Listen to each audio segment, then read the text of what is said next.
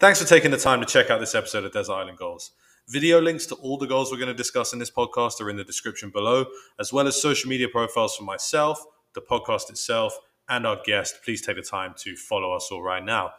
There is a good chance there will be some strong language at some point during this podcast, just letting you know that ahead of time. And please take the time right now to give us a 5-star review on either Spotify, Apple Podcasts, or wherever you get your podcasts from. It really helps us out. Thanks for listening. Enjoy the show. Cheers. Okay. Hello. Welcome along again to another episode of Desert Island Goals. I am your host, Callum Squires, and joining me today is a very special guest, someone that I've known for a ridiculously long time at this point, getting towards 25 years of friendship, basically, which is insane in saying it out loud. And our very special guest today is Alex Addington. Alex, thank you for taking the time to join us. First things first, how are you? Oh, I'm doing great, man. Been waiting to get on this for a while. Can't wait.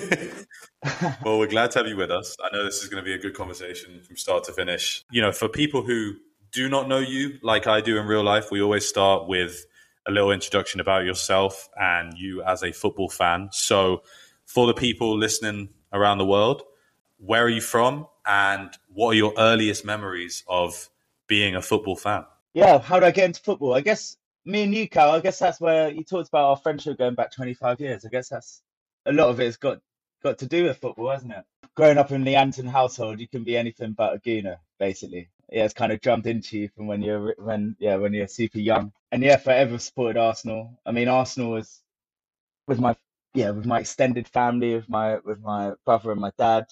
A lot of the time with the family is sort of centered around Arsenal, isn't it? Going to watch Arsenal at the pub. FA Cup final day, we've had a lot of those. Yeah, so it was kind of something that I was born into, not something that I chose. Completely right. I mean, your family is as big a Gooner family as anyone I've ever met. And you know, from the moment that we kind of became friends, age 4, you know, I vividly remember your dad and your brother and you being about as into Arsenal as anyone I've ever met. So I guess from your dad's origins as an Arsenal fan and then how that influenced you, what's your earliest memory in terms of an Arsenal fan? Well, this is going to come up in my goals, man. This is one of the goals. I think it's the first one that I've got noted down. My dad's got a funny story about the Arsenal. I mean, for the listeners, my granddad was a very sort of quintessential Englishman, into his gardening, into his reading. He's got a funny story about him and my dad were walking through Clissold Park, which is just around the corner from Highbury, the old Arsenal ground. My dad must have been about 6 or 7, and they saw a bunch of men sort of walking in file to some location. And my granddad sort of said to my dad, age 6 or 7, let's go and follow them, see where they are. I ended up going to Highbury, and I guess that's where my dad's love affair with the Arsenal came about. I think my granddad forever regretted that decision. Dad's got stories of them going to the North Bank Highbury. Granddad sitting there in the aisles with a book. Could you believe it? While there was about 50,000 fans in the stadium. Granddad took no interest in it at all. From then on, my dad, I think, went almost every other week to the Arsenal when he was old enough, started going to away games. And I guess from it becoming such a massive part of my dad's life. I mean, my dad actually met my mum at an Arsenal game as well. It's very sort of intertwined. My dad and my uncle, Panico, shout out to Pan. He's definitely going to get this podcast sent over to him. They used to go to the Arsenal quite a lot. I think they went to the same college. And then I think, my mum saw my dad, wanted to go to a couple of games with Pan, who's her brother. And that's how my dad and my mum met. So it's really sort of intertwined with my family history. It's amazing how something that is, I guess, quintessentially abstract in a football club can be so integral in all of our lives, but especially in yours when you're talking about your parents meeting at the football and everything that has kind of led you in your life and the experiences that you've had ever since. 100%. Obviously, growing up in North London in what I would call the height of kind of the Arsenal glory days, at least in recent years, in terms of the Arsene Wenger era, you know, you and I are both children of the 90s, and the peak of the Arsenal success under Wenger, you know, 94 to 2006, sorry, 97 to 2006, that's an incredible period of kind of Arsenal fandom history. What was it like growing up in North London at that time? It was good days, obviously. We had a lot. I guess it didn't really, and it's interesting as well because a lot of I think more for like my dad and that generation. Arsenal were not a mediocre team. They were a good cup team essentially. They won a few leagues here and there, but it wasn't. They didn't enjoy the sort of success that Wenger brought. And then for those early days, I think Wenger was an absolute revolutionary, wasn't he? Like just changed the game of English football. That guy, and I mean, a lot of Arsenal fans sort of fell out of love with him towards the end. I think people are sort of now that it's, I don't know, now that we've got a bit more time to reflect on it and whatnot. I think people are sort of more can look at it less emotionally and can see the sort of benefit that he brought to the Arsenal. I mean, it turned very poisonous towards the end of his reign. But I grew up with Arsenal, like you said, I guess challenging, man, like being what is Arsenal and United first and second, whichever way it went. It was always a title race, wasn't it? And it was yeah, I guess I've had a bit of a crash down to reality in recent years.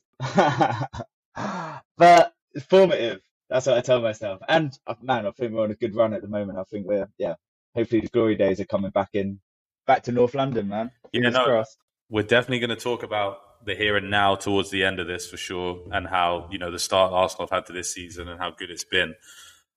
I guess then, transitioning from you as a childhood Arsenal fan, like you said, a lot of these goals we're gonna talk about that period that we were just speaking about. How hard was it for you to make this list?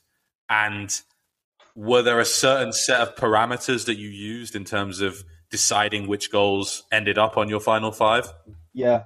So it was incredibly difficult. I mean, I spoke to you about 20 minutes ago, mate, asking almost wanted to change a few of my goals, to be honest. Because I don't have any FA Cup final goals, and there are a few better things than an FA Cup final day in North London. Like that, if Arsenal are in the FA Cup final, I mean, spirits are high. You're in the pub at midday. Everyone's getting, do you know what I mean? Everyone like real good, Yeah. good vibes. And and that is something that I do. I don't know. I really sort of absolutely love that about the Arsenal, man. That's something that sort of communal, that family vibe that you get. Yeah, it's great. What went into the decision-making process to choose the final five? Memories. Had to be memories because I think there's a lot of going back to my dad and my brother. They were trying to get their oar into a couple of these selections, and there are a few ones that I could have chosen.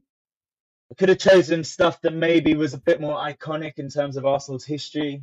I'm thinking Thomas '89. I mean, my dad was Hey, wanting to go back. we can have your dad and your We brother can on give here as him. well, and they can give Oh, their goals. mate, they're itching to get on. Itching. But yeah, I guess it was memories really, like sort of thinking back to where I was when I saw the game. Favorite players, which again I've missed. I mean, before I got in there, I just can't believe I haven't got a Bergkamp goal in there. Yeah, which is real sort of sacrilege. I mean, five goals is not that many. It's a It's very not, is it? limited number, deliberately. Yeah, you read. When you Yeah, think how many goals have you seen in your lifetime as an Arsenal fan? Watching football, the two of us since 1997 that we can probably remember, and then we've probably both seen videos from before we were born or before we were really able to remember. yeah, So definitely. you're talking tens of thousands of goals that we've seen. To pick five is a very, very difficult thing to do.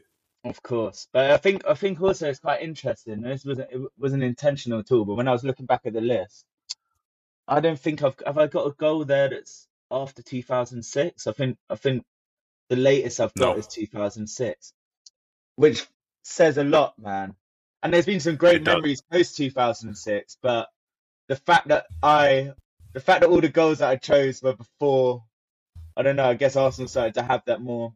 Well, no, I guess as soon as Mourinho came in, man, as soon as Abramovich came in and ruined English football. So I think that says a lot. And it is interesting because I guess they're great memories, the goals that we're going to talk about. There's something that I do kind of envy about maybe my dad, my dad and my brother sort of being a bit older when a lot of these happen.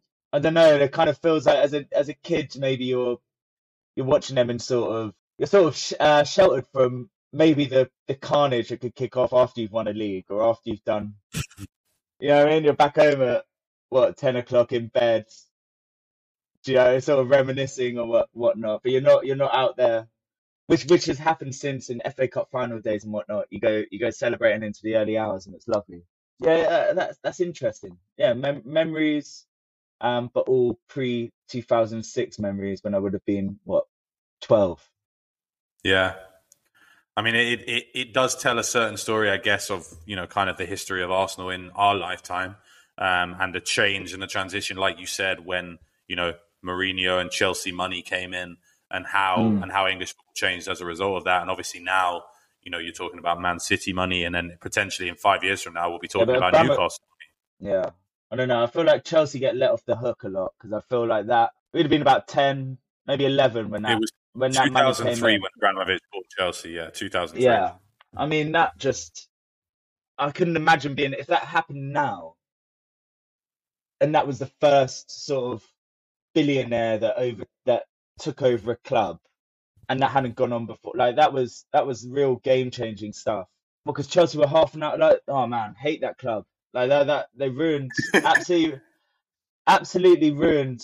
I don't know if it's made it or has it made it a more level. I guess I was gonna say maybe it's made it a more level playing field in that now almost everyone's getting bought over by billionaires. So like money's becoming, even though you've got the cities, you're gonna have Newcastle coming up. Whereas Man United were just the richest club in England, let alone probably Europe even. Do you know what I mean? And they could afford anyone they wanted at that point. And now I guess you've got a whole bunch of teams that are kind of on have similar sort of financial resources. So I guess there could be an argument to say that it's enabled the cities of this world to actually have a chance of winning the league, and the Newcastle fans to actually start dreaming about winning the league and whatnot. Whereas I guess the era that we grew up in loving our respective teams, it was very much a two-horse race. Like it was Arsenal United for since 97 until about 2005, until Abramovich came in. So you're looking at a good 8 years. Yeah, 97, 98, Arsenal won it in 98, United won it in 99, 2000, 2001, Arsenal won it in 02, United 03, Arsenal 04, and then Chelsea win it in 05.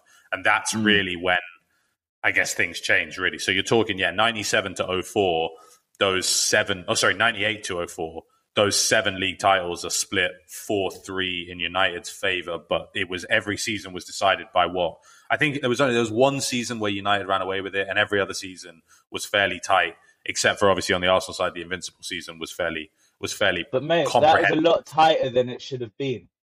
I find it amazing when you look at the points total, man. When you look at the points total of that, it's unbelievable because you've got cities and Liverpool's now getting 90 upper echelons of the 90s. We used to win the league in like the mid 80s at most, like so maybe that goes against what I was saying earlier. As I was saying, it's creating more of a level playing field, but actually you've got clubs that are just 90 points. Do you know what I mean? It's pretty, But it is what it is. I'd hazard a guess that it might not be more than Man City who get 90 points this season. Overmars, this is Schuker. Oh, and Kanu didn't want it there. Ferrer. Well, it's broken Kanu's way, and De Huij's right out of the centre. It's Kanu, what's he going to do? Oh! Can you believe it? He's flattened Chelsea. He's hit a hat-trick at Stamford Bridge.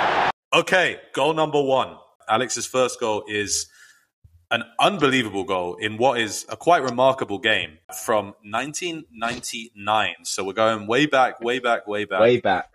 October of 1999. And Arsenal... Been just, 5.5 years old? Yep. And already down the pub with all my extended family, mate. Well, this is the reason I chose it, Matt. Like, honestly, I think you're talking about why have you chosen these goals. I think this is realistically my first memory of Arsenal. So in this game, this is Arsenal travelling to face Chelsea at Stamford Bridge, And in this game, Arsenal have somewhat surprisingly fallen behind 2-0. This is not the Chelsea, as we referenced earlier, of the Roman Abramovich era. This is a Chelsea team that were perennially finishing, I guess, 3rd to 5th, I think it's fair to say, in the Premier League, but without ever really challenging for the title itself. Chelsea go 1-0 up through Torre Andre Flo, who himself is an underrated Premier League player. And then Dan Petrescu. Torre Andre Flo is a great player. And then Dan Petrescu, probably the greatest Romanian export to the Premier League, puts Chelsea 2-0 up after 52 minutes. With less than 15 minutes to go, Arsenal are 2-0 down. Enter Kanu, the maverick Nigerian. And Kanu would score a hat-trick in the last 15 minutes, culminating with this third goal, which is the one that Alex has chosen here. And Arsenal would find a way to come from 2-0 down with 15 minutes left at Stamford Bridge to win the game 3-2. Alex, you've already said in the pub watching this as a 5-something-year-old. Firstly, which pub was letting you in to watch this, age 5? Yeah, no, that's the question. And secondly, talk me through your memories of Mate, the day and then goal looking back. What was so great about the game was I was 5.5, tiny. It's actually mad that I can remember it so clearly. But we were in there's a pub in Stoke Newington that I think, mate, was where you spent your 18th birthday as well. Or down the road. Do you know that pub that's on the corner there? Yep. So they were showing the game, man, and I was in there with my dad's mum would have been alive then. And we're watching the game, and we're watching it on like a real shabby, there's a real dodgy TV screen kept on cutting out. And that's what brought the glory to the goal, man, is that Carney, the ball went out to Carney on the left hand corner. And the TV, you got De Hoy, who's a keeper. You got De Hoy running out to try and charge down Carney, and then the screen went blank. And then next it comes on about maybe 2 seconds later, and the ball's just nestling in the net. And some bloke in the pub, I remember it so clearly, went down on his back, and all of the guys in the pub, probably me included, at 5, throwing my Coke or water into his mouth, lay down on the table, and everyone was like throwing pipes into his mouth and whatnot. And it was it's one of those ones that you look back, and I think you know about my love with Carney. Yeah, I do. We've got a beautiful, me and Callum, for the listeners, have got a beautiful photo of him, number 7, Beckham, me, number 25, Carney, sat watching. Is it the Michael Owen? Yeah, I think Michael Owen so. Soccer Schools? The famous Michael Owen Soccer Schools video. Yeah, I mean that was taken in probably, it's got to be 99 or 2000 realistically. Wow. When that picture was taken. But in my front room of me as Beckham and you as Kanu, and yeah, I mean it's funny because I remember Kanu, who I think was fair to say, what a player. I think he's a little bit of an unsung hero. He deserves. Yeah, it's really hard for Kanu to stand out as an elite level player, but I think in this game he shows it. I mean, this hat trick. We're talking about the third goal, but this hat trick is an unbelievable hat trick. All 3 goals. Dude, the second goal. The first touch on the second goal. Yeah. Oh, unbelievable, man! And then beats De Hoy at his near post. This is what I mean. That Arsenal team. I know Will Todd was a bit later, but you've got a lot of those players. Like Kanu would be the superstar in the Arsenal team now. Do you know what I mean? Now we were just so blessed, and again, that's probably credit to Wenger. Actually, I don't think Kanu wasn't one of his. Kanu, I think, was quite well known. He won the league with Ajax, or the Champions League, sorry, with Ajax. So I think he was kind of like quite known around Europe at that time. But what a hat trick! Last 15 minutes as well, as you said, unbelievable. So the third goal, obviously, like you said, it starts kind of in I think Chelsea lose the ball in the middle, and it kind of spins out to the left, where Kanu actually chases down and blocks a clearance from, I think it's Albert Ferrer, who was the Spanish centre-back for Chelsea at the time.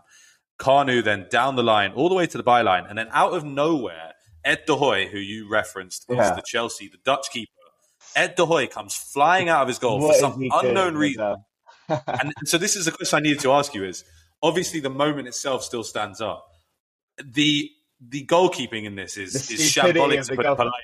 Granted, but mate, still two people on the line that Kanu's got to lift it over from an angle that is fairly, it's a very acute angle. Do you know what I mean? And he lofts it over. And I don't think there are any mugs that are on the line. That was Desai and Leboeuf, isn't it? It's definitely. I think it might be Leboeuf. It's either Babayaro or Desai that gets back with Leboeuf on the line. That was a year of Desai, man. But yeah, unbelievable. Man. I mean, Chelsea had a back five in this game of Graham Lasso, Albert Ferrer, Frank Leboeuf, Celestine Babayaro, and Marcel Desai, which is by no means a bad back five, if we're honest. Yeah, that's not bad. But yeah, Kanu completely makes him look ridiculous, and it's the way that he stands up De Hoy, kind of shimmies past him on the byline, and then puts it into the back post. And again, this goal for me, looking back at it now, the iconic Martin Tyler commentary of "Can you believe it?" Which you have to wonder if he meant it as a play on Kanu. Can you believe it? But either way, I mean, it's an incredible moment, and the goal itself is supreme skill from the big Nigerian. Yeah, unbelievable, man. And like I said, that guy does not get the kudos that he deserves. Funny enough, I've got a boy, shout out my man Ollie as well, because I'll get him to listen to this. He's a Pompey fan, and Kanu gets a lot of love on the South Coast as well, because he got them. I don't know if he scored the winner in the FA Cup final, but he did something. Yeah, so Kanu was given man of the match in that FA Cup final in 2008. That guy, honestly. So we're talking 8 years later, he's still winning trophies for Portsmouth, or 9 years later, he's winning trophies for Portsmouth in England still. I mean, he did score. Yeah, okay. Kanu scored the goal in the FA Cup final to win the FA Cup for Portsmouth against Cardiff. That was Arsenal's bloody retirement home, wasn't it? The Pompey team. They had Lauren, they had a whole bunch of them. But yeah, going back to Kanu, like I remember there's some story came out that that when Kanu first moved to the Arsenal, he was at homesick, and we were at an age, Cal, when like our mums would they would like get us to do kind of stuff that had no chance of ever actually having any sort of fruitful like value. And I remember my mum sat me down and was like, "Oh, write a card, like Kanu's homesick. Write a card to Kanu and offer him round for afternoon tea." So I remember like getting it out and posting it to Highbury Stadium and whatnot. And yeah. Just I guess it's the first player that I really fell in love with. Do you know what I mean? First player that I proper idolized. Yeah, what a player, what a guy. It's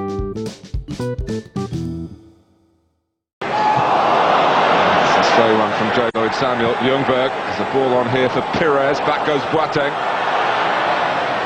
And Robert Pires has got the better of him. And he looks to get the better of Schmeichel. And he's done it impeccably. Oh, sorry, I'm applauding. That's genius.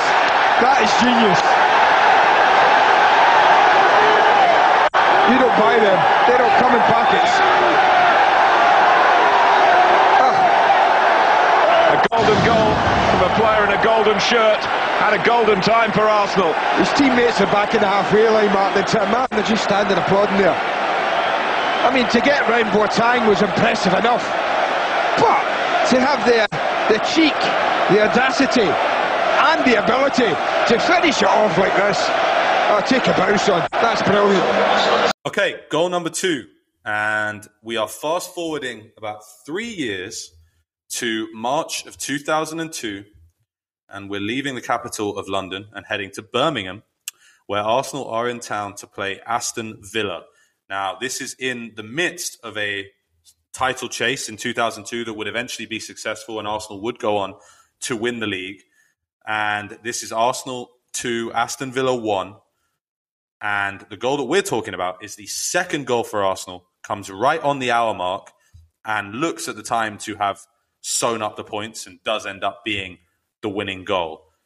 This is an Arsenal team that is littered with Premier League legends. And Igor Stepanovs, just out of interest. Really? Did he start in that game? Yeah, it's funny because the Arsenal midfield and front two are incredible. And the back four has obviously Sol Campbell and Lauren, which is great. But the other two members of the back four were Oleg Luzhny and Igor Stepanovs. So getting the 3 points here was definitely an impressive performance considering that Stepanovs and Luzhny. Anyone listening to the podcast, listen to Ray Parlour talking about Igor Stepanovs because it's bloody hilarious.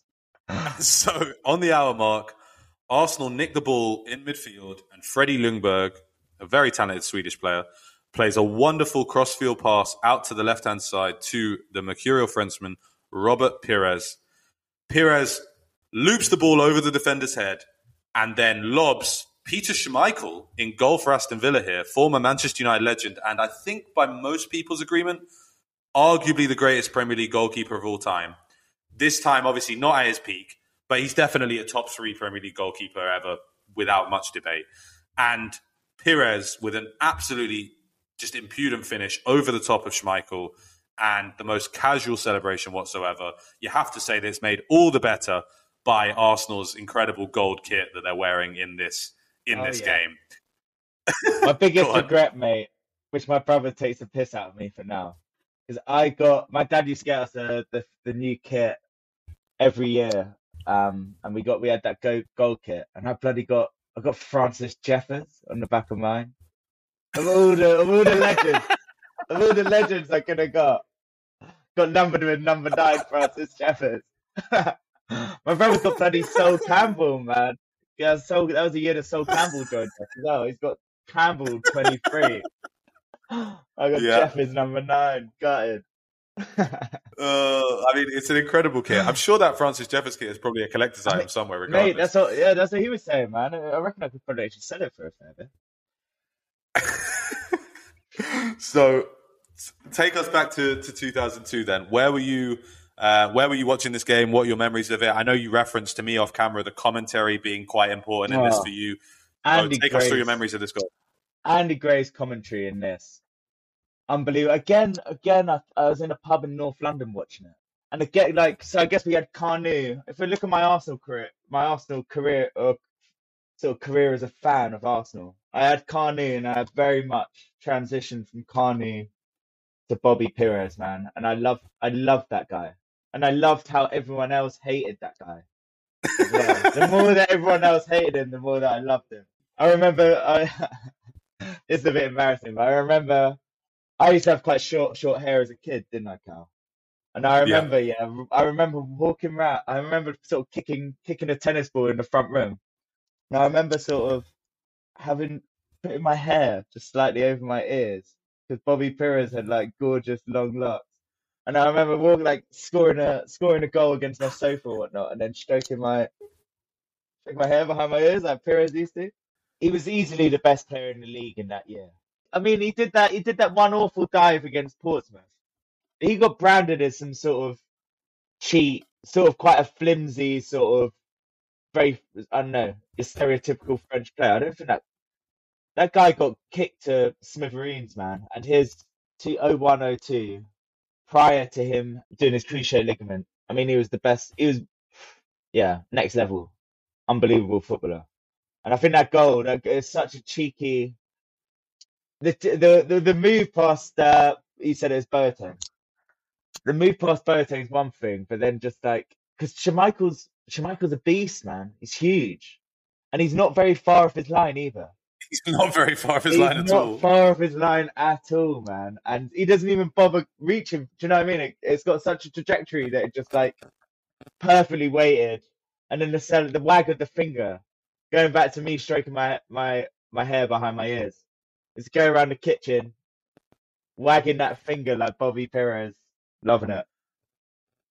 So I mean, like you mentioned, the finish itself is exquisite, but I feel like it's a fairly quintessential Arsenal goal of that era, where it's quick, it's incisive, it's direct, but without being route one. You know, it's not lump it and see what happens, but it's calculated directness, if that makes sense. And I think growing up as a fan of whatever team you cheer for, you're probably likely to enjoy or not enjoy the style of football that you play. And in that kind of 0102 season, are you going to start going watching Arsenal? Because that what I want to know is your feelings about that kind of 01, 02, 03, 04, and how Arsenal went about playing the way they did to win and be successful as they were. I think we had, like you said, very quick on the counter.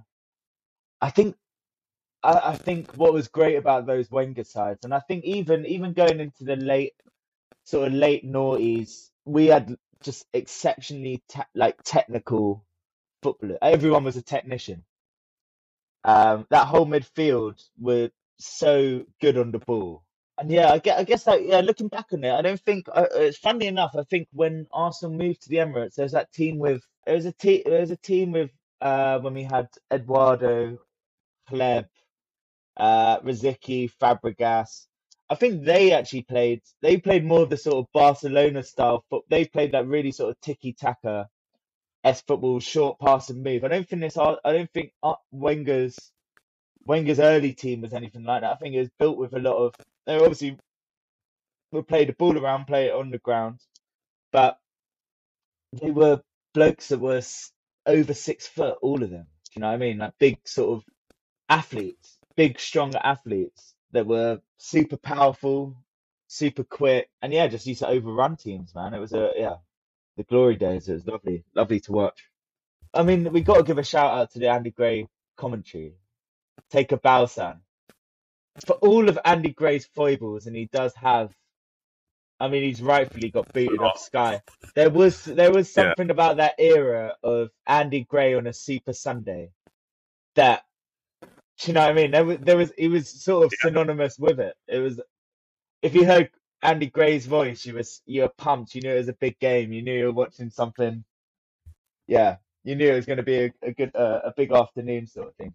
Yeah, again, we grew up with Martin Tyler and Andy Gray as the go-to commentary team, and so many of those goals that both our teams and all the other Premier League teams scored in that era don't feel the same if they're not commentated on by Martin Tyler and Andy Gray. No, yeah, completely right, man, completely right. And like you said, Andy Gray obviously, did some horrible things, and very rightly is not given that platform anymore. But if you want to try and break it down to the most simple, level possible, he had a great voice for commentary and he was very good at it. And he created memorable pieces of commentary that, like you said, take a bow, son. And he says in the commentary, he says, "I'm sorry, I'm applauding." And you can hear him clapping this goal because it is that good from Robert Pires. It is an unbelievable piece of skill. An unbelievable goal. And the thing that was so great about Pires was that technically he was unbelievable, but for a winger, he wasn't very quick. He had a good turn of pace. He was quite quick over the first 5 yards, 10 yards, or whatever. But he couldn't beat an athletic fullback for pace. Yeah, man, love that man so much. Going back to that, actually, that's a good. So this era of Arsenal, can you believe this, Cal? I might have told you this. I don't know if it would have been just before that. It was in the Christmas, man. So with my granddad's from the Angel. We used to spend Christmas Day over at my granddad, and me and my brother always used to ask my dad to drive past past Highbury on the way home, Finsbury Park to the Angels, going past. Go sort of Highbury's in between the two, and we were going past on Christmas Day, dude. And there's a coach outside, and we sort of slowed down as we got to the coach. Saw bloody Pires. This must have been me. This would be me, aged 7, 8. 8. Yeah. On Christmas Day, and I saw Pires walking out the marble halls of Highbury. My dad just parked up, walked out, met all my heroes, man, on Christmas Day, and that was that Arsenal team. You talk about that Arsenal team studded with stars. Shook hands with Henry, Wenger, Pires, you know what I mean? Gave him a hug. Honestly, man, it was unbelievable. Win.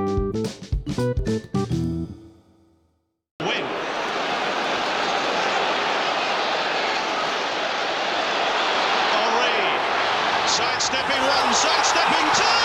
That is brilliant. That is simply stunning. Genius at work. His name is Thierry Henry. And Arsenal have turned the match on its head. Okay, goal number 3, and we are at Highbury, perhaps surprisingly for the first time on this list, and interestingly the only time on this list as well, as Thierry Henry scores the second goal of what becomes a hat-trick for him in this game, Arsenal against Liverpool, and this is in April of 2004. Liverpool had actually taken an early lead in this game, which was somewhat of a surprise considering this was the Arsenal invincible season. And obviously in April, you're getting pretty close towards completing a full season unbeaten. Sami Hyypiä gave Arsenal an early lead before Henry equalised.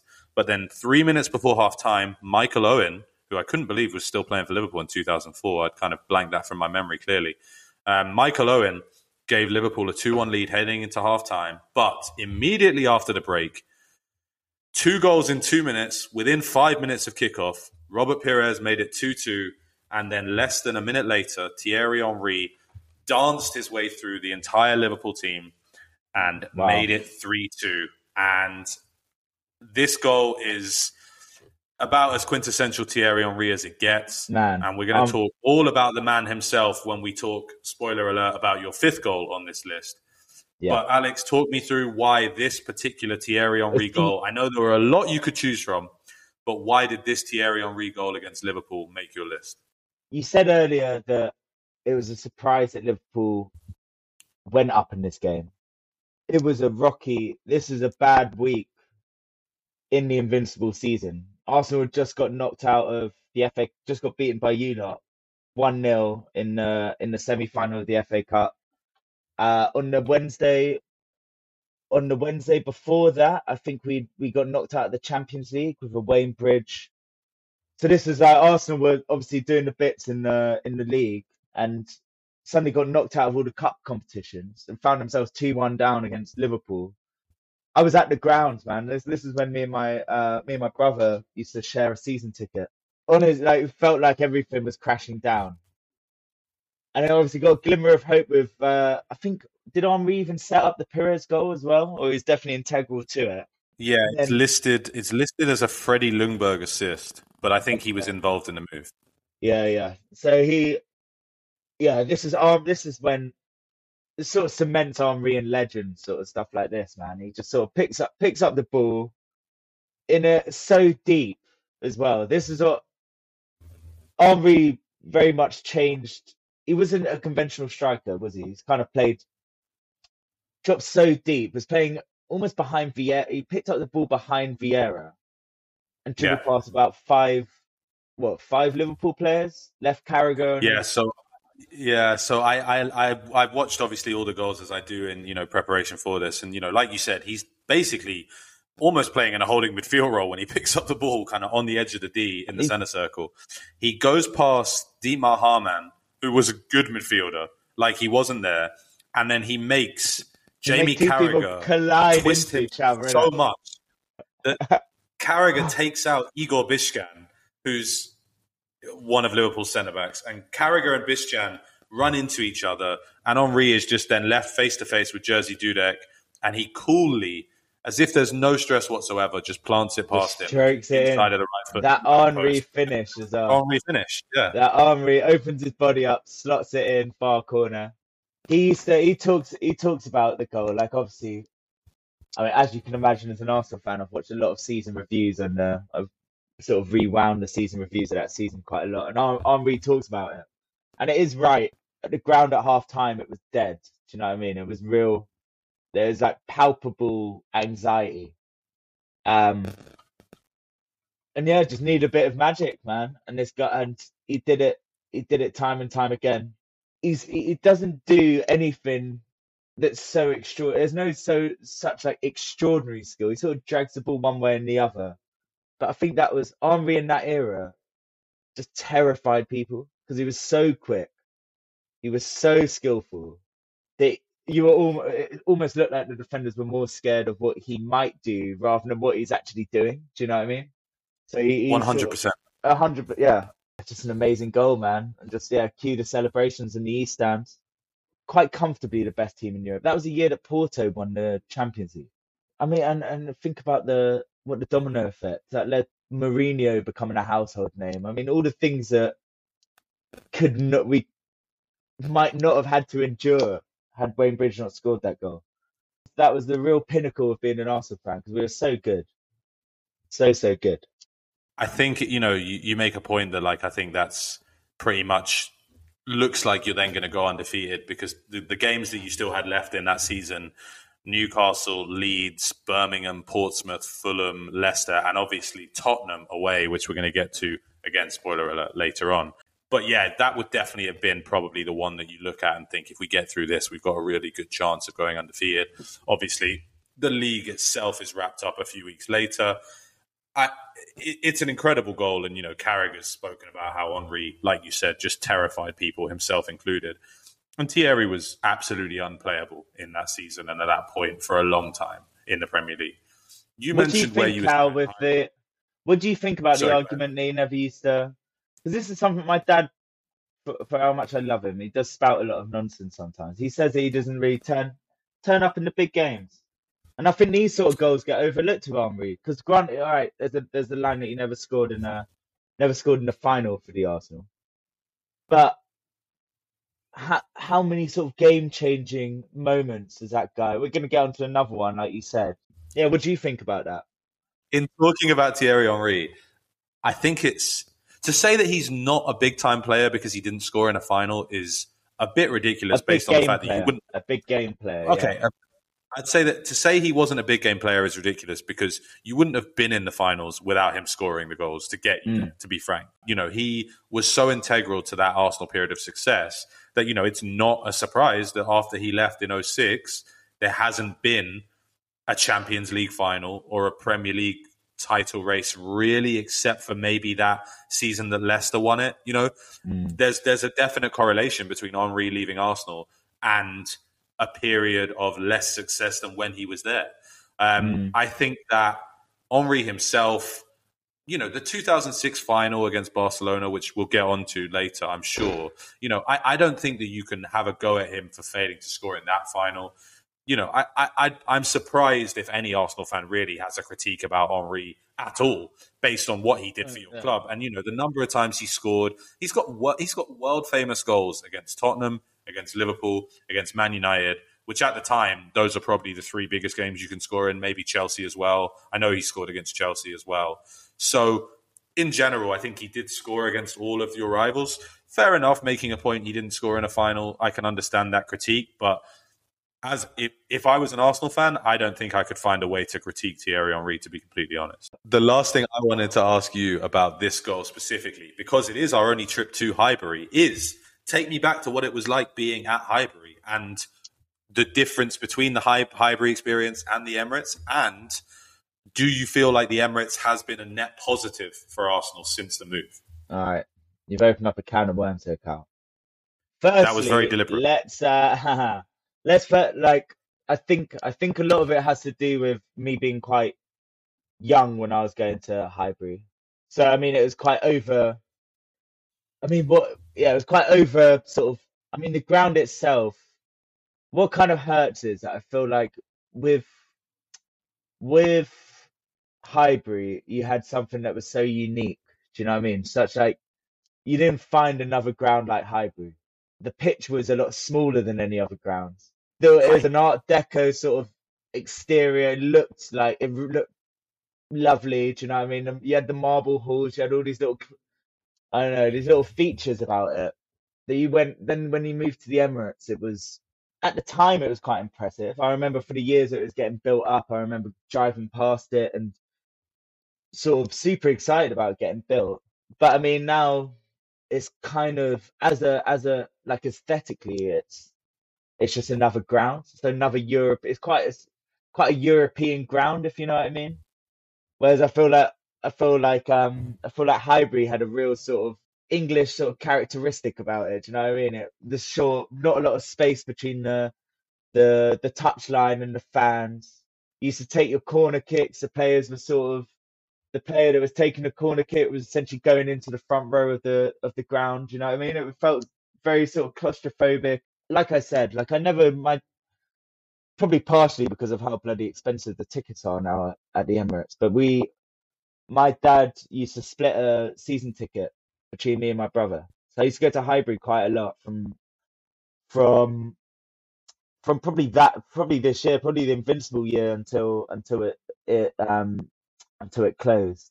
So yeah, I probably went to Highbury more regularly than I've gone to the Emirates. And yeah, I mean, it's easy, it's one of these things, isn't it? What I always, I mean, it got branded Highbury the Library.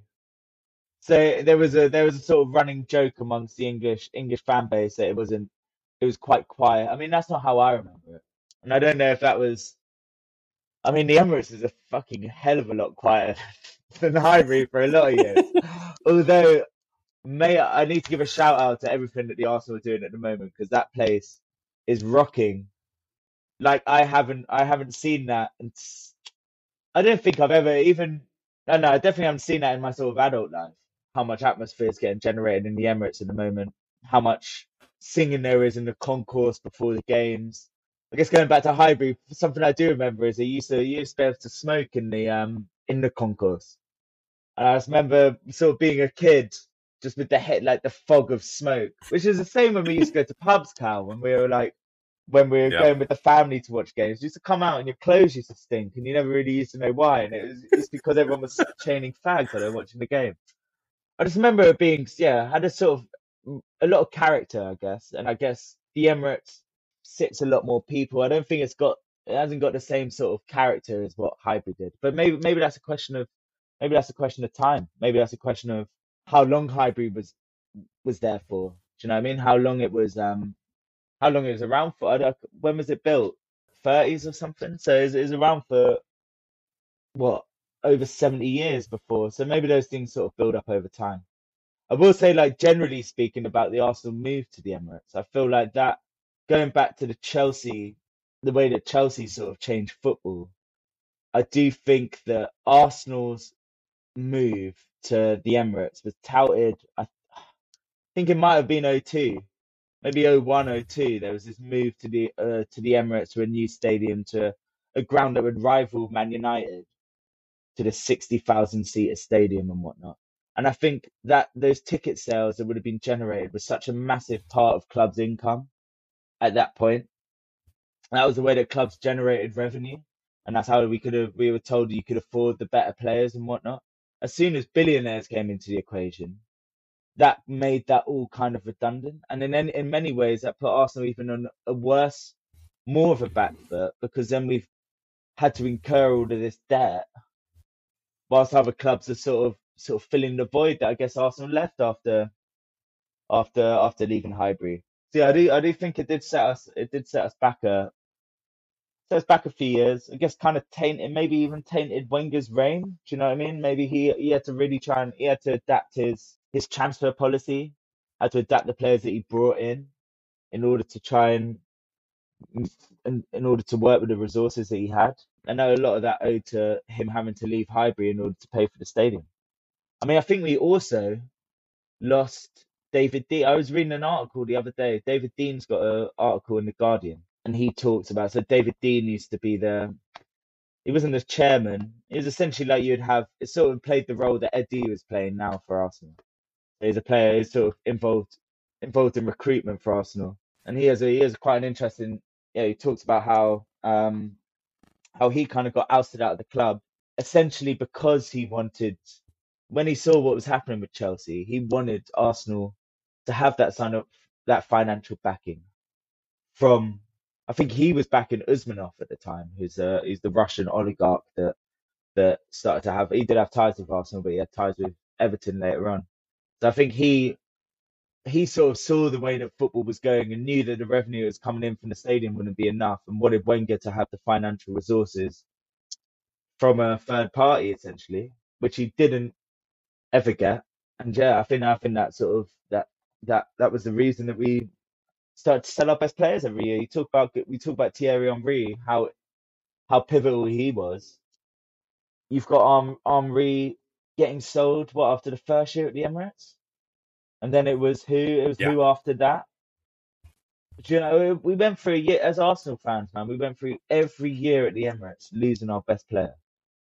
Like, I mean, Fabregas. Fabregas. I mean, but even players that now you sort of like Adebayor going to City at the time was a big loss. Do you know what I mean? Or Nasri going to City. Like we don't really think, but those were our talismans at that era. Do you know what I mean? Or one of them, or one of the most important players in the side. And we had to go through that for a long time. And I think now we've had a lot more investment in the last couple of years, and I think that's starting to pay dividends on the pitch. To score from a starting position similar to that one, but on this occasion he's looked for Bergkamp, who looks for Vieira! Well, we felt they wouldn't settle for the draw. Okay, goal number 4, and this is a huge one in Arsenal's Premier League history for reasons that will become very apparent very shortly. We are at White Hart Lane in 2004, April of 2004, just a couple of months after the Thierry Henry, actually a few weeks after the Thierry Henry goal against Liverpool. And Arsenal arrive at White Hart Lane knowing that a point will be enough to secure the Premier League title for the 03-04 season. They are still currently unbeaten at this time, and they know that a draw is enough, but they'd obviously like to get the win. And Arsenal come flying out of the traps, and after just 3 minutes, we get Alex's 4th goal on his desert island, which is Patrick Vieira, Arsenal's captain, leader, probably one of their all-time Premier League greats. He gives Arsenal the lead in, again, another electric counter-attack. This is Henry on the counter to Bergkamp, who squares it across to Vieira and sliding in with a lovely finish. 3 minutes on the clock, and Arsenal know now that they are on the road to securing the title at the home of their greatest enemy. Alex, take me back to 2004.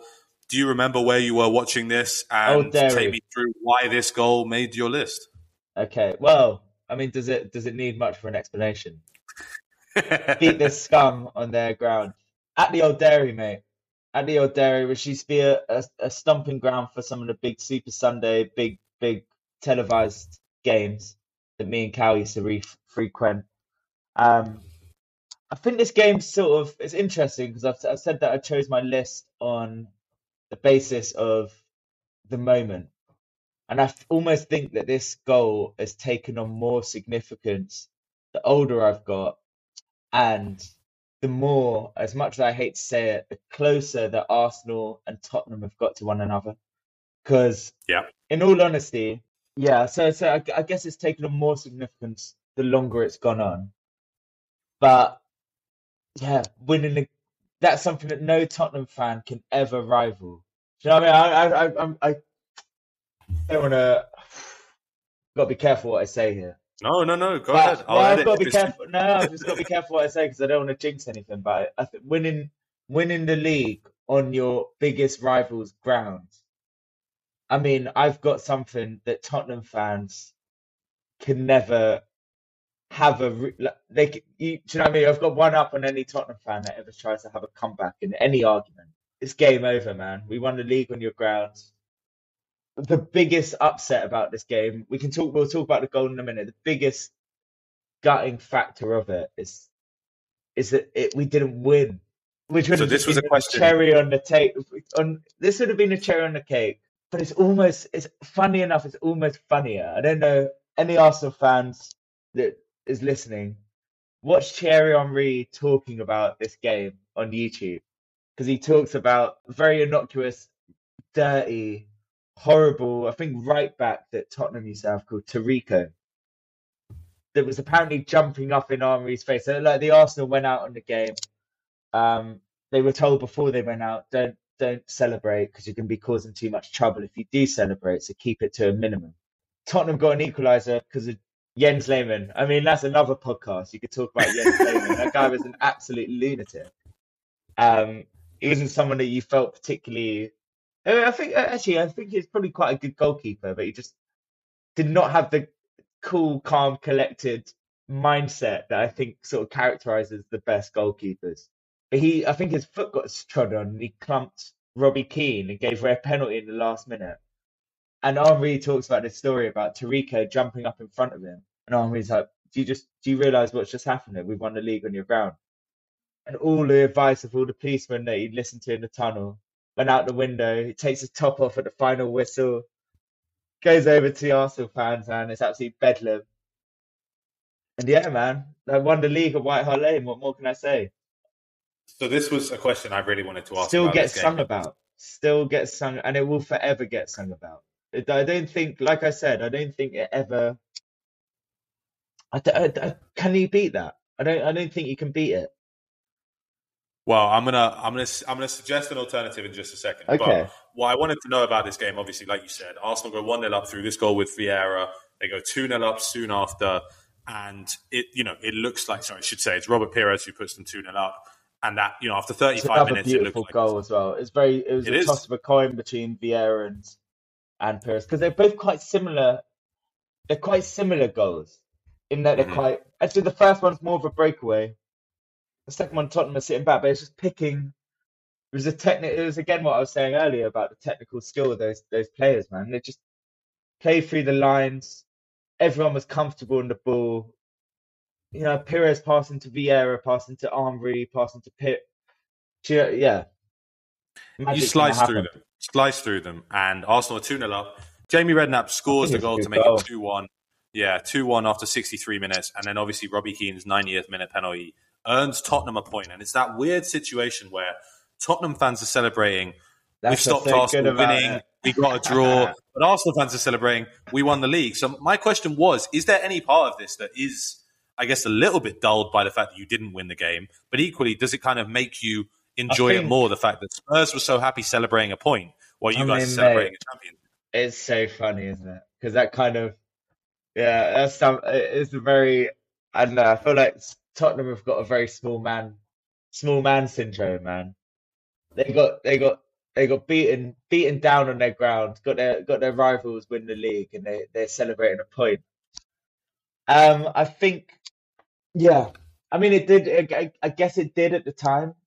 I guess you kind of, it would have obviously been a lot. Maybe, well, I don't. Yeah, might have been sweeter on the day if Arsenal had won. I don't think in the grand scheme of things. Do you remember? It's funny that we're talking about goals and we're talking about moments here. But you remember you lifting a trophy, or you remember the great, the sort of the bigger picture of things, don't you? So I guess like as time's gone by, you don't really, yeah. Do you really remember it? No, it kind of makes the story a little bit funnier. Do you know what I mean? Maybe had they not got a 2-2, you wouldn't have seen all the Arsenal players out on the pitch celebrating in front of the Arsenal ends. What's funny about it is, mate, that you have all the Tottenham fans that don't clock for about 10 minutes and they're applauding the team or sort of celebrating the equaliser. And it's until the Arsenal fans go running over to the Arsenal corner and Arsenal start shouting champions, then they all start filing out. Like we said, the North London derby's taken on different levels of significance in recent years, partly because it's become much more competitive. And yeah, that's something. I mean, that's something that's never gonna go away for them lot, man. Won the league on their grounds. End of. My only question in relation to that is, you said earlier, how does that get topped? Is it better to secure the title on that ground, or have won the title and force them to give you a guard of honor on their ground? Are you fucking insinuating about Arsenal giving you lot a card of honor, you bastard? Such a loaded question, you little dick.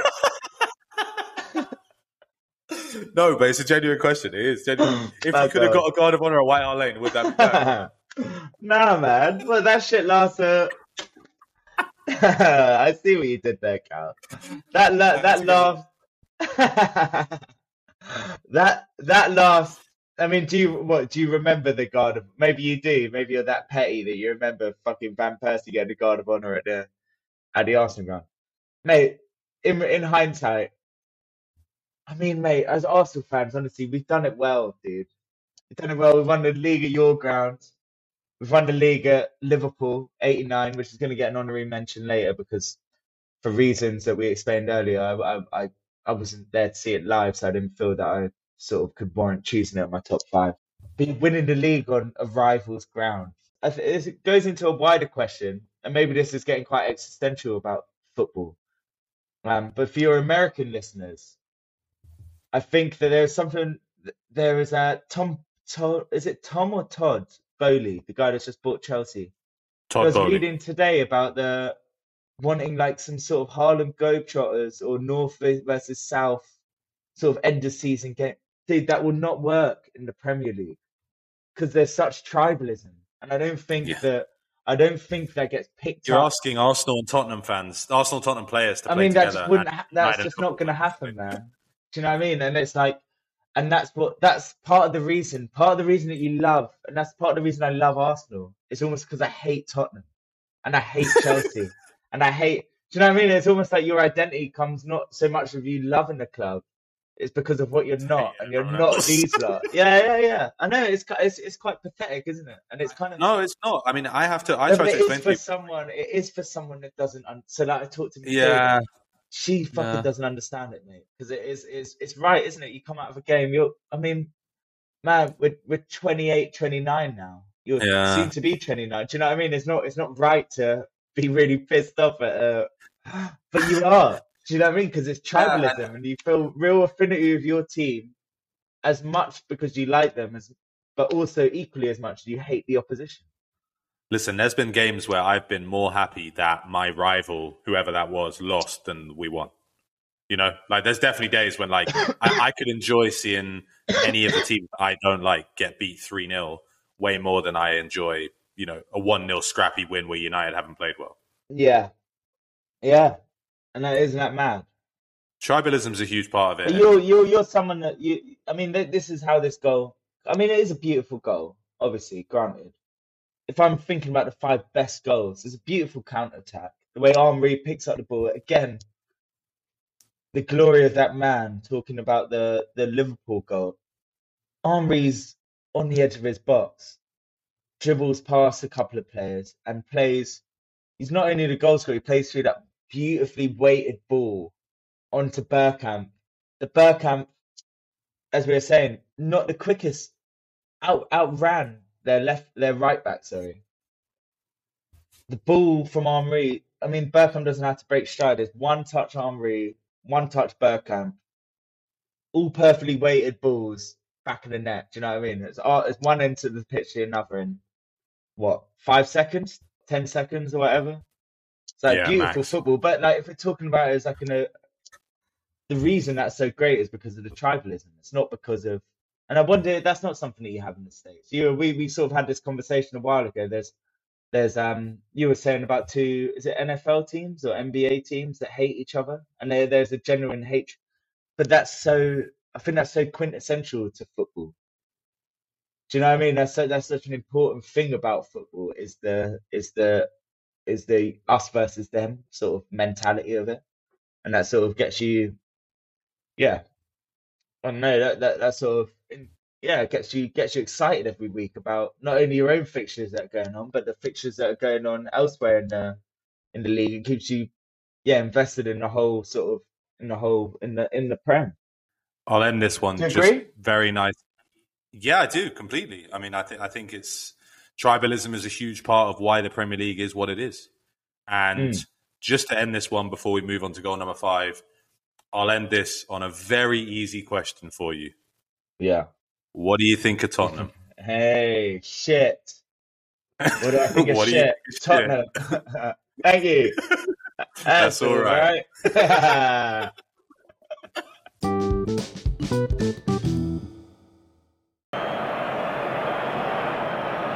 Here's Henry getting cleared. It's Thierry Henry! He scored! He scored for Arsenal in the Bernabeu! No more, no less than they merit. Arsenal have been the thrusting force of this tie. Thierry Henry, the Gunner Galactico. It is Real Madrid 0, Arsenal 1. Okay, goal number 5. We've made it to Alex's 5th and final selection on his Desert Island goals. And what a goal it is too. You've just heard the commentary from Peter Drury, and we are back in February of 2006. And this is Arsenal away from home in the Bernabeu against Real Madrid. This is the round of 16. Arsenal away from home, getting the all-important away goal, which at the time counted double. And it's that man again, Thierry Henry, who we will give Alex a little bit more time to talk about as we go through this goal. Thierry Henry picks the ball up just inside the Real Madrid half, skips past 3, 4, 5 Real Madrid players and plants, with his weaker left foot, an incredible finish past Iker Casillas, who was still one of the best goalkeepers in the world maybe. at that point, right after half-time, and Arsenal finished the game with a 1-0 advantage that holds through the second leg, which was 0-0 at Highbury. And Arsenal progressed to the quarterfinals, where they would play Juventus, the semi-finals, where they play Villarreal, and eventually the final against Barcelona. We're not going to talk about that out of respect for Alex. Right. But this goal itself, that was meant to be a compliment. Back up. That was a little thing, right? That was nice. This goal itself from Thierry Henry is an unbelievable goal. Just dances through the Real Madrid midfield and defense and line. Who's he dancing through, Cal, as well? That's something that's interesting. I'm gonna get to the Real Madrid lineup in a little bit here because it's a very interesting team. But before we go there, talk me through your memories of this Tuesday in 2006. Right. Tuesday night. Were you watching the goal? 38 Lancaster Road. Shout out to that residence, man. ITV Since football. Moved. ITV football, man. Tuesday or Wednesday night. Can't remember which one it was. Bloody hell, man. Had a few. I think Harry Houtakis, give a shout out to Harry Houtakis. Used to come around and watch the Arsenal games around at my house. Yeah, all crowded round, family, friends. Not you, because you obviously weren't invested in it in the slightest. Or unless you wanted Arsenal to get absolutely spanked by Real Madrid. I don't think at that time Real Madrid. I mean, they're still Real Madrid, aren't they? But that was the Galactico era. That was the era that Real Madrid was sort of assembling just every idol of every club and just bring them over to theirs. So it should be said that Arsenal in this game become the first team to win away from home in Madrid. Yeah, the first English team to win in Madrid is Arsenal. Win in the Bernabeu, man. And it was one of those seasons, man. So Arsenal had a knack, and I think this is. It's forever been a problem with Arsenal. But we've had a knack of turning up in. Well, we certainly did that team because that was the beginning of the 09 team that I'm talking about with Eduardo and Adebayor and although that was when and Hleb and Brzicki and all these players. We had a knack of turning up in those big games and playing amazing. And it was the sort of games against the lower teams that we sort of used to come a cropper.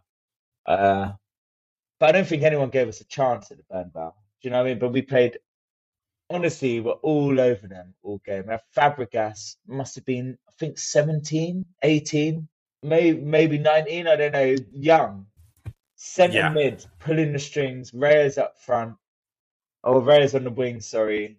So I think we still had Lundberg at that time, but then Henry just. Well, listen, if you want, we can play guess the lineups because I think they're both relevant in this discussion. So, like you've already listed, you had Henry, you had Reyes, you had Fabregas, you mentioned Hleb and Lundberg. So you're missing your other centre midfielder. Gilberto was the other centre midfielder, and then there's a really interesting name in this back four. Senderos. Who's the back four? Yep, there you go, Philippe Senderos. Man, give Senderos credit where credit's due that year. Honestly, man, Senderos when he was coming through, man, he was touted. This sounds fucking ridiculous, but Arsenal fans were super pumped about Senderos. Senderos at under 21s level. He was supposed to, Barcelona wanted him, AC Milan wanted him, all the top teams in Europe, and he came to the Arsenal. Who did we have? Either Kolo Touré or Sol Campbell. And then it would have been there's no sign of Kolo Touré. So it's a Boué at right back, Kolo Touré at centre back, and Senderos, Flamini at left back. Matthew Flamini at left back. Yeah. Well done. Good for you. Well done. Mate, you're talking to you're not talking to one of your makeshift fans, dude. It's like you. We should do a whole podcast on Callum. For the listeners, Callum can cite any United game going back to. Actually, this is funny enough. This came a topic of conversation at a family meal. Because Dad was like, Dad was sipping his pint and was like, well, can Callum quote games back to the 80s? And I was like, oh, I don't know. I'll try him out. No, you're shaking your head. All right. But yeah, no, you're talking to a real gooner. Yeah, I don't think anyone gave us a chance, man, and we outplayed them. We outplayed them, and funny enough, for such a shabby back line, I think that team didn't concede a goal until 2 goals in the final. Yep. 1-0 against Real Madrid in the round of 16, 2-0 against Juventus in the quarterfinals, and 1-0 against Villarreal in the Fucking semi-finals. hell, do you know what I mean? And then we had that Raquel made penalty last minute, which I was in Papagonis. Yeah. Shout out to Papagonis as well. I was in Yeah, Papagonis always. for that, man.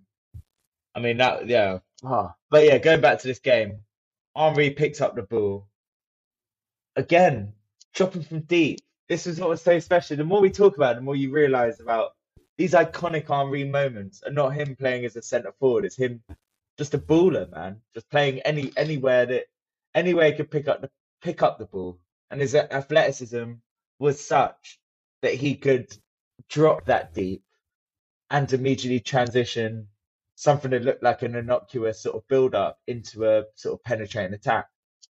So he picks up the ball. I think he shrugs off. Well, you were going to read me through the Real Madrid lineup, but if I remember rightly, he shrugs off Ronaldo. I know Ronaldo's in that picture, and Guti, and then Ramos, and then maybe another player as well before he puts it past Casillas, and maybe that's it. I don't know both. So the Real Madrid lineup is Casillas in goal, as we said.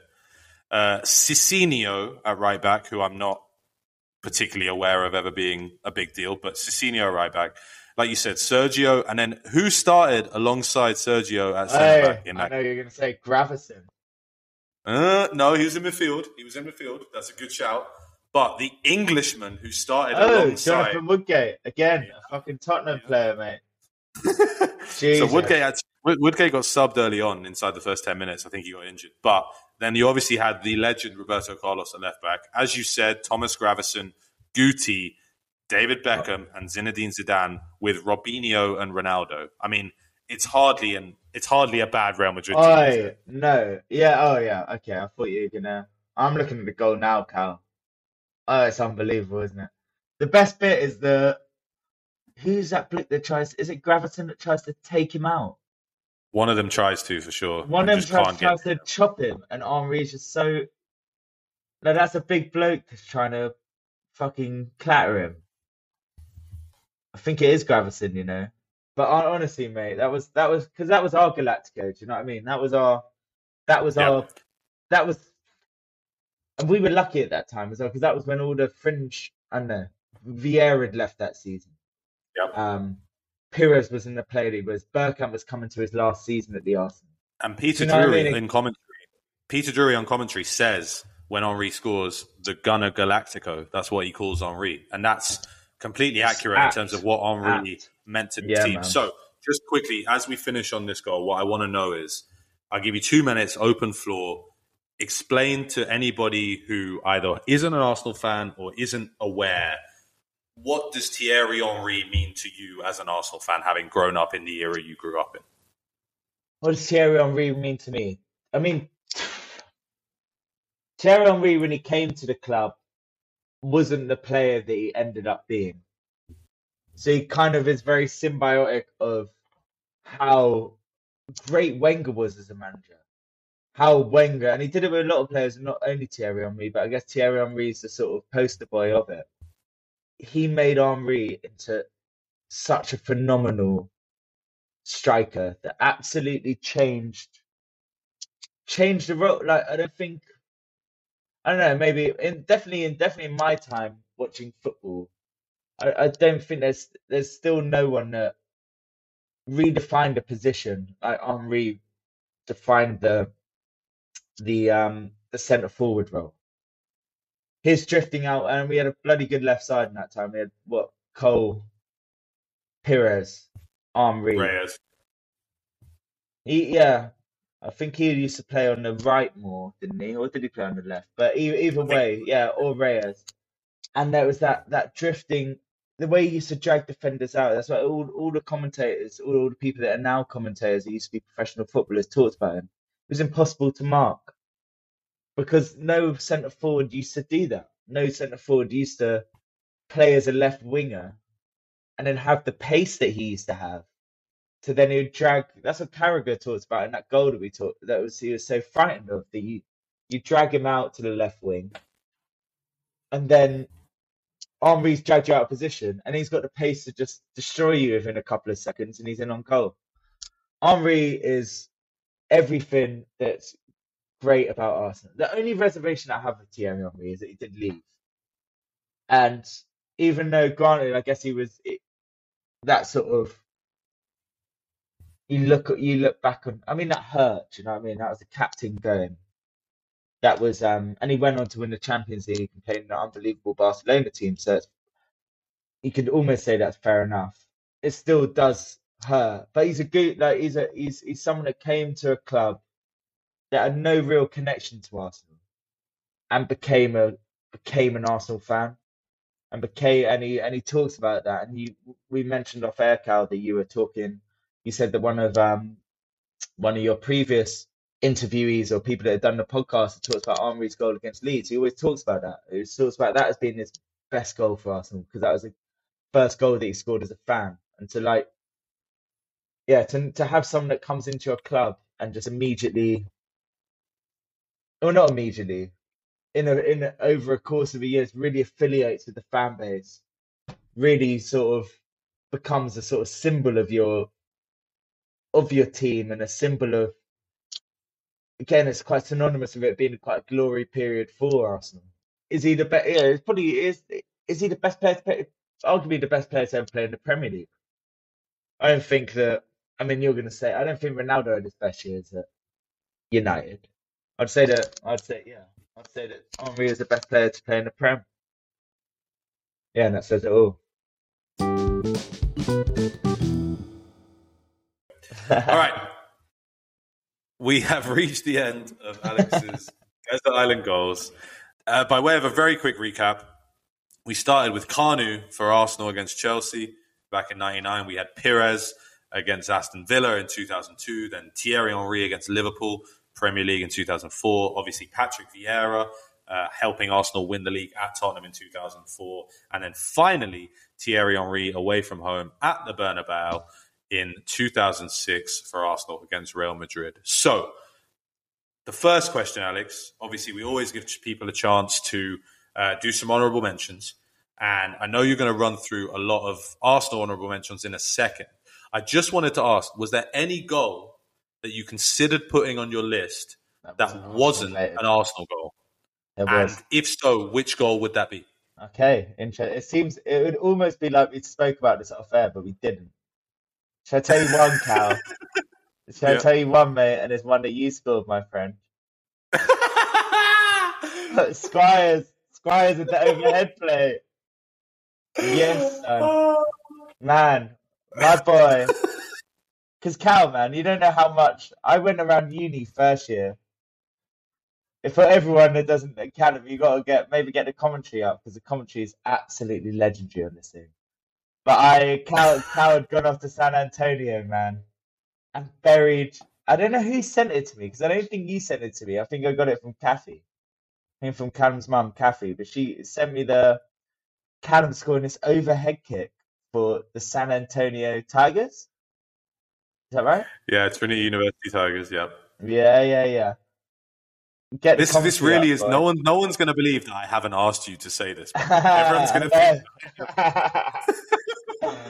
As you wanted, Cal. I'll bring it up first and foremost. Oh God. But yeah, honestly, real talk. A lot of people in Brighton that you might never meet know about that goal, man. I used to go around parties showing that goal. But yeah, that yeah. Please get the commentary up.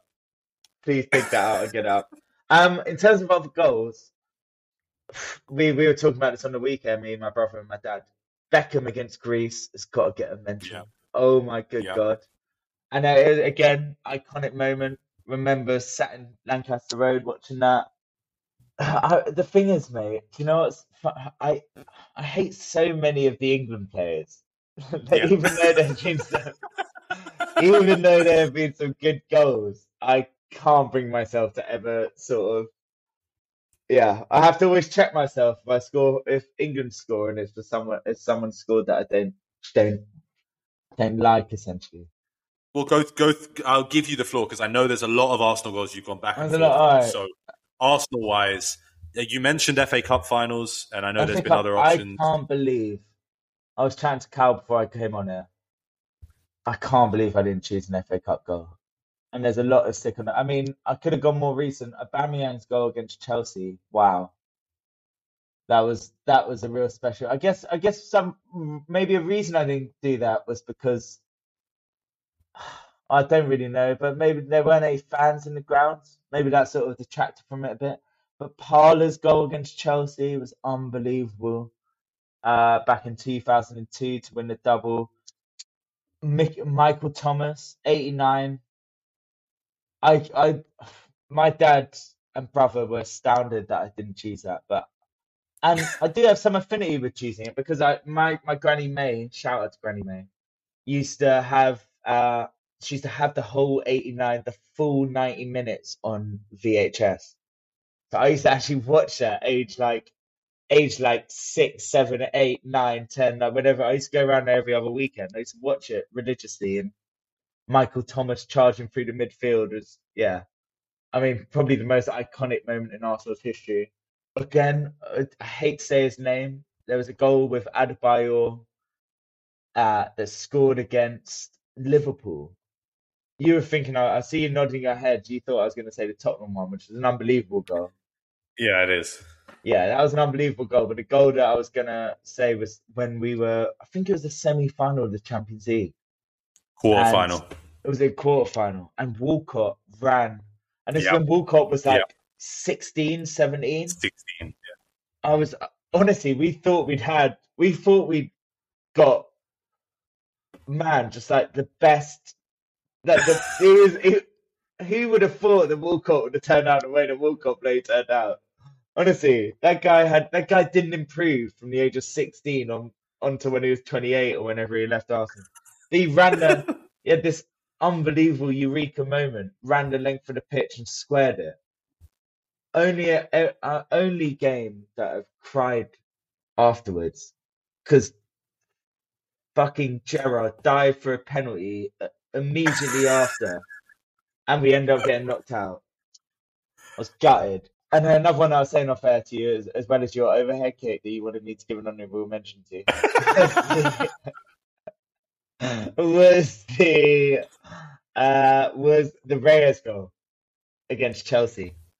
And me and Cal always used to have, and I stand by this. I stand by this with anyone, and everyone's going to say it's mad. I've had one person agree with me in the past. As Jose Antonio Reyes, there was a point when that man was better than Cristiano Ronaldo, and obviously, it's a character.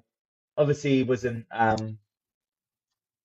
know it wasn't cut out for the rough and tumble of the Premier League, essentially, which is obviously is a part of playing football and whatnot. He had a moment. He scored against Chelsea, basically. He scored a long range first. I think it was his first start for Arsenal. Scored 2 goals. Scored an absolute rocket. I was at the ground that day as well. I don't know why I didn't choose it because I absolutely loved it. But yeah, I honestly thought that guy was going to be. He was so good. He was so good up until that game that you lot cheated us out of. 49, fucking Rooney taking a dive. And I don't know how third now. Watch the highlights of that. I bet you've never watched it since, but there's highlights on YouTube. How there's not about 3 sending offs in that is beyond me. But yeah, that was a game. That was a game that ended Jose Antonio Reyes. But yeah, those are the ones I guess I'm sure there'll be more that I've missed out that I'd like to give a shout out to. But yeah, we'll save that maybe for another podcast, maybe for round 2, Cal. Honestly, listen, with the amount of goals that you could choose, there's enough for rounds 2, 3, 4, 5, 6, 100%. I mean, to be honest with you, I will need, when eventually I do mine, I will need a host for that podcast. Hey, so maybe can I put in an early claim? Of course. So maybe Is that right? we'll flip this round for Maybe we'll call it episode 100 or something. If I manage to get there, we'll do mine on 100. Man, let's do that. I think I'm going to do my dad's on episode 50, and then we'll go from there. Maybe Neil. I bet Neil's going to choose some real obscure numbers, isn't he? It's what my dad does. I don't know if your dad does it as well. My dad always chooses, like, you ask him about what his favourite moment is. He always chooses one that you weren't alive in, just so you can't ever be like, oh, that wasn't it. It's always like, oh, Charlie George 71 or whatever. You're like, all right, well, I was 25 years from being born, so what can I say to that? Yeah. Yeah, so far no one's picked a goal so far that I haven't been able to find video of. That's when it's going to get complicated. Is if someone says, there was a goal scored in 1960, and I'm just like, well, it's not on YouTube, so I can't find it. That's going to be complicated. What was the score between Aston Villa and United in 2006-07 away from home? 3-0.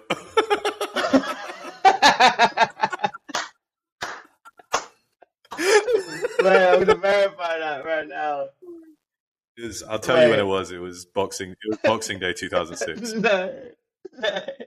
So those are Alex's honourable mentions. As you can tell, one of the biggest gooners I know, probably the biggest I've ever met in my lifetime. And Alex, thank you so much for taking the time to share with us your Desert Island goals. Oh, Cal, it's been my absolute pleasure, mate. I love what you're doing. Really carrying on with the family tradition with the old Desert Island theme. I love it. And keep on doing what you're doing, man. It's gonna go places. Thanks so much, man. Yeah, everyone, thanks so much for tuning in, as always. If you can take the time, just leave us a 5-star review wherever you get your podcast, be that Apple Podcast, Spotify, or anywhere else. And we'll be back next week with another guest. Thank you for taking the time to listen, as always. Cheers.